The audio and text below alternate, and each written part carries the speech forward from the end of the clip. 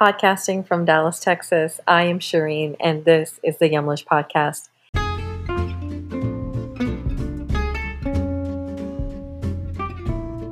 Yumlish empowers people with chronic conditions like type 2 diabetes and heart disease to take charge of their health through diet. And this podcast is created to amplify the voices of patients, health professionals, employers, and community members who are working to reduce the risk of these chronic diseases and put your health first. Registered dietitian Sandra Arevalo speaks to us about her career in dietetics, what it means to care for the patient over the diagnosis, and what patients can do to be empowered in their journey to better health.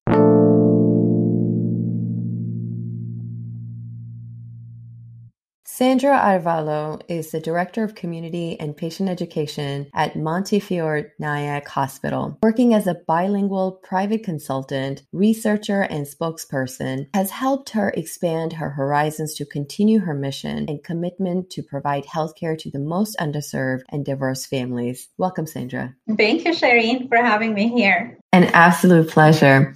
So, Sandra, I want to dive right in, and I want to start out by asking you what really led you to a career in dietetics and working with people from different cultures and backgrounds? Well, I think everything has started since I was a little girl because, well, not so little. I was 15. I'm originally from Colombia in South America. And I was very lucky because my father had to travel internationally a lot. And, we are a very close family. So I started traveling with my family and we traveled through a lot of countries, first in Latin America. Then a few years later, we were able to move to Europe. And I was living in Holland for over 3 years. And then from Holland, we used to travel to like many other different countries. And, being always an international girl in a foreign country, you make friends who are international as well. Most of the time, that's how it happens. So I had the pleasure and the advantage, I think, of growing up with people from many different parts of the world. Like,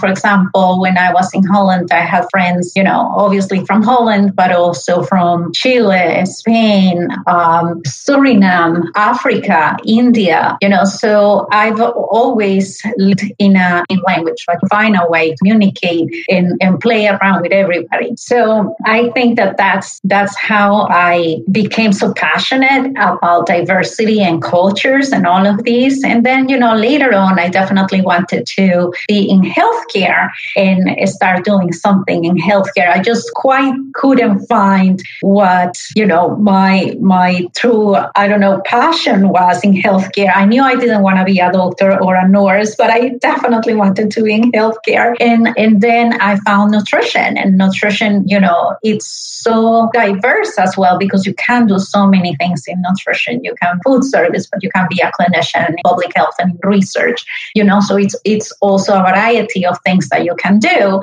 And, and especially food.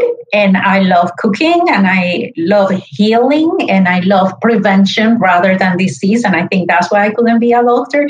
And nutrition provided me with that, like healing and prevention and how we can use food and culture to help people live healthier lives. How interesting. When you, through one of your interviews, you mentioned, caring for the patient and not the diagnosis. I want to go right into that and even touch upon that a little bit to say, what does that really mean from both the patient standpoint as well as from the provider standpoint in your approach? I think that approach is not that different for both the patient and the provider. A person is a person. That's what I think. And unfortunately, the way that medicine is practiced overall is like we practice a disease, and especially, for example, we talk about diabetes, right, which is our interest here, is like, I'm going to treat the diabetes. I'm going to know if you have diabetes, now which medications you need for your diabetes, if you need insulin, how many units do you need, but you're not thinking about the person per se. You're thinking about what the disease needs. You need this many units of insulin to control this diabetes, or you need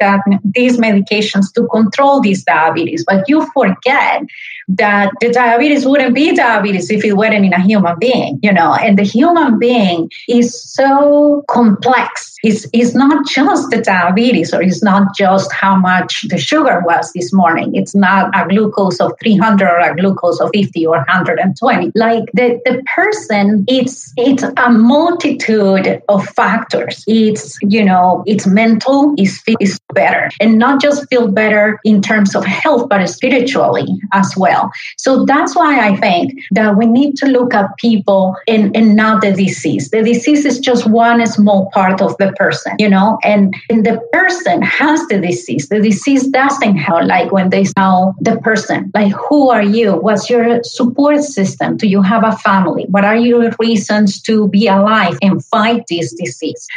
Do you have the means to care for yourself, both like psychologically and economically and physically? Like, are you able to take care of yourself? Like if you have to inject yourself, are your fingers functioning well? But is your mind functioning well? Like, can you stand needles? I've had people who, they're prescribed insulin, and when they come to me, and usually when they come to me is because nothing is working for them. I just say, like, are you really injecting your insulin? And they say to me, not every 5 needles. And I'm like, so how come you have with heroin? So every time I see a needle, I think of my brother. It's obvious. Like, you're not going to be able to use needles until you work on that other aspect of your life that is so powerful. Or same thing with a patient that, he kept coming to the doctor, and the sugars were so high, and the doctor kept raising the insulin. And then again, they call me and they're like, Sandra, you go and talk to this patient because I don't know what else to do with this patient. And, as soon as I come in, I'm like, why don't you tell me what's going on? I mean, the doctor doesn't know what to do with you anymore. We want to help you. What can you do? Like, how can I help you? Like, what's really going on? And he says, well, the truth is, go into the pharmacy, I get the insulin, but I'm homeless. I don't have a place to put the insulin. So, but at the same time, it's like if consistently something is not going well and you're trying, it's time also for the providers to look outside the box. If I keep raising the insulin a few times and it's still not working, ask yourself, like, maybe something else, right? I mean, it makes sense. And that's what I mean. Get to know your patients. Get to know, I had another case where this older lady, she would not get better. Same issue. You just keep increasing the insulin and keep, switching medications around, and you don't know what's going on. And this lady would not get better. She was like over 60 at the time. Well, just with talking to her and asking, how can I help you? I need you to get better. Help me help you. She was finally able to disclose, well, I'm getting the insulin and sending it to my son in Ecuador because my son also has insulin. There is no insulin in Ecuador and he cannot afford it over there. So I'd rather just inject myself just a tiny little bit and I send the other insulin to him. I mean, it's so many stories that I have. I could sit here and talk for about all these stories, but it's like, it's what the only way to me that you're really going to be able to help them. Because again, we are managing the person, not the disease. It's not about the medication, the right medication. Oftentimes it's not like that. And we have so many people with poorly controlled diabetes, and we're not doing enough for them as providers. We're not doing enough for them. And then people themselves, patients are not doing enough for themselves because they should speak up. That's what I always say. It's like, why didn't you say this 6 months ago? Like there are people who have already an amputation. Now it's when you're looking for help, and now it's when you're opening your mouth, it's too late. So I also, encourage all of my patients, like, you need to be open. Is that we know unfortunately the healthcare system nowadays is hard. It's not ideal. It's expensive. Doctors have to see 18, 20 patients a day. So you got to move super fast and you don't have all this time. But the thing is, me, myself, when I go to the doctor and the doctor is like, oh, okay, so this is what we're going to do. And this is the next treatment. This is your next appointment. Do you have any questions? And I get to ask one question and they're like, okay, so nice to see you after the answer. And I'm like, wait, I have 4 more questions to ask, and I'm right there. And I'm like, I make them wait. And I think, that is me. I'm, educated. I'm in the healthcare system. I know how to talk and advocate for myself. So imagine how many people are out there that don't know how to do that. even for my parents, I'm scared when they go to the doctor by themselves because I know they are not going to get the quality of care that they deserve. So we as patients also need to advocate for ourselves. Like, no, you're going to sit down, you're going to answer my questions, you're going to explain to me why I need to take this medication. You need to hear my side of the story. It's not just what you're seeing in the chart, what you're seeing in my blood work, and what you're feeling when you touch me or listen to my lungs. There is a whole bunch of other things that you cannot see. And I'm the only one who can tell you about that so that you can help me the right way. So you know what? I think there needs to be teamwork between the healthcare providers and the patients. The patients need to speak up, advocate for themselves, tell their story, tell them what's not working for them. Don't be afraid. Like a lot of us, I know we were raised with this thing like the doctor is God and we should just say what the doctor says. That's not true. Like he is a person working with us, not for us, but with us. And we need to provide enough information to help the doctor do a good job as well. And the doctor needs to find the time to listen to all these stories, because then the doctor is not only going to feel better as a person, but he's going to have a lot more successful stories to tell. And it's going to learn from each patient, and from what they learn from each patient, they're going to be able to help the next patient. So they're going to become better doctors. When you mentioned the example with the patient and, being scared of needles, or even other patients that you mentioned, how does one come about to become an advocate for their care, right? Because so now we know that if we're able to share and if we're able to do this right, then, we can get the help that we need as a patient. But how does one go about doing it, right? So one thing that you mentioned is we take the limited time that we have with the doctor, we try to squeeze in as much. And then after that, the doctor leaves and we may think of 10 other questions later to think of or ask or, coulda, woulda, shoulda, right? How does one go about becoming an advocate in the care? And it's like, I forgot to ask. What I always tell my patients is every time that you think of a question, write it down and bring a list with you. And that's exactly what I do when I come to the doctor. And let me tell you, once I had a doctor that once I said, I know you need to wait because I still have more questions. The response from the doctor was, then you're going to have to make another appointment because I don't have time for more questions. And yes, I made another appointment with a different doctor, because I thought this is important to me. Understanding my health is very important to me. If you're not going to dedicate my time, this is a doctor I don't want. And I did make an appointment again with a different doctor. And that's pretty much what I advise my patients to do. Like every time you think of a question, write it down and ask it as many times as you need to until you completely understand what you need to understand. For example, sometimes, unfortunately, as healthcare professionals, we speak this language that is so hard to understand. And I have to tell you, I've been both a healthcare provider, but I've been a patient. And obviously, my family has been patients as well. And I can tell you from my own experience, when I'm a healthcare provider, I have a very different mindset than when I am a patient or a provider,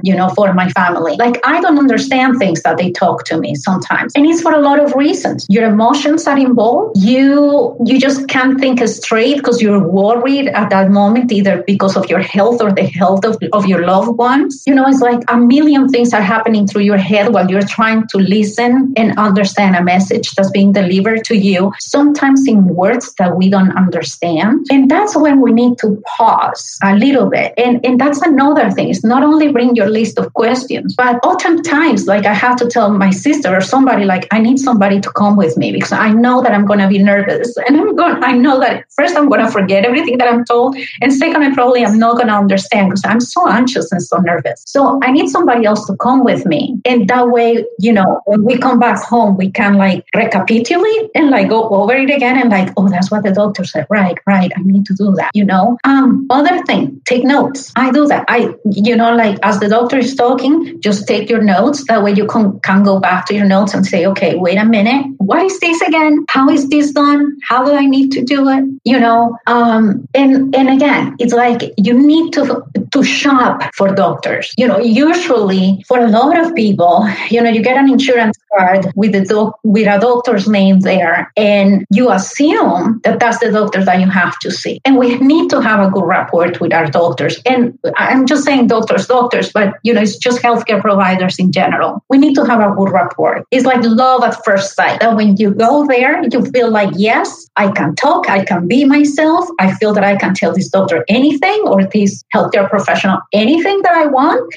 Well, there are some people that you just don't have that chemistry with. You're not gonna be feeling as open. Like it's a little intimidating. I probably is gonna judge me if I do this. I remember once I went to another healthcare provider, and it felt very strange to me. As soon as I got into his office, I saw all these books in a different language, and a lot of things that were very, very foreign to me. And definitely, when we started the conversation, he was definitely foreign to my culture, and I was foreign to his culture. And he started asking me questions that were kind of inappropriate. And I understood it's not that they're inappropriate. It's just that culturally, we don't have this empathy, like this is a big cultural barrier between this provider and again, first time, last time.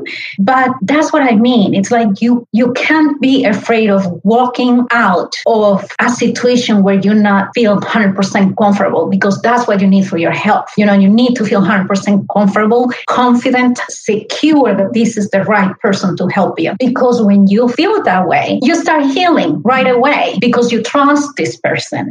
There needs to be a lot of trust as well in this relationship. It's like, again, it's like a love relationship, like there needs to be love, there needs to be love at first sight and chemistry and understanding and trust. So with that, Sandra, we're toward the end of the episode, unfortunately. How can our listeners truly connect with you, learn more about your work? How can they go about doing that? Yeah, well, the easiest thing is search me up on LinkedIn. I'm right there. You're going to find my bio and part of the work that I do and samples of the work that I do. And yeah, if they have any questions, I'll be happy. I'll check my LinkedIn frequently, so I'll answer all questions there. But thank you, Sherry. This has been a wonderful opportunity for me to be able to reach out to people and tell them a little bit of my experience and what I think hopefully will be better for them. And thank you for being on the podcast, because it's so interesting in your approach, how you're empowering patients. And I love that, because without a true collaboration, how can we really work toward a better goal and better health outcomes? So I love the approach that you take, Sandra. So with that, thank you again for being on the podcast. My pleasure.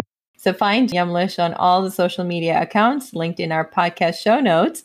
Our Yumlish socials help you learn more about our mission at Yumlish, keep you updated on helpful tips for managing your diabetes, and giving you access to exciting opportunities with Yumlish. With that, to our listeners in Texas, Yumlish will be running a diabetes management course here in the Dallas region. If you are interested, email us at info@yumlish.com and we'll connect you over to that. Lastly, if you enjoy Yumlish podcast and know a healthcare expert working in the nutrition space, reach out to us on Instagram to nominate them. Send us a DM telling us who you want to nominate, what they do, and why you believe their work is making a difference in the lives of individuals to conquer chronic illness. Thank you again. Until next time, stay well.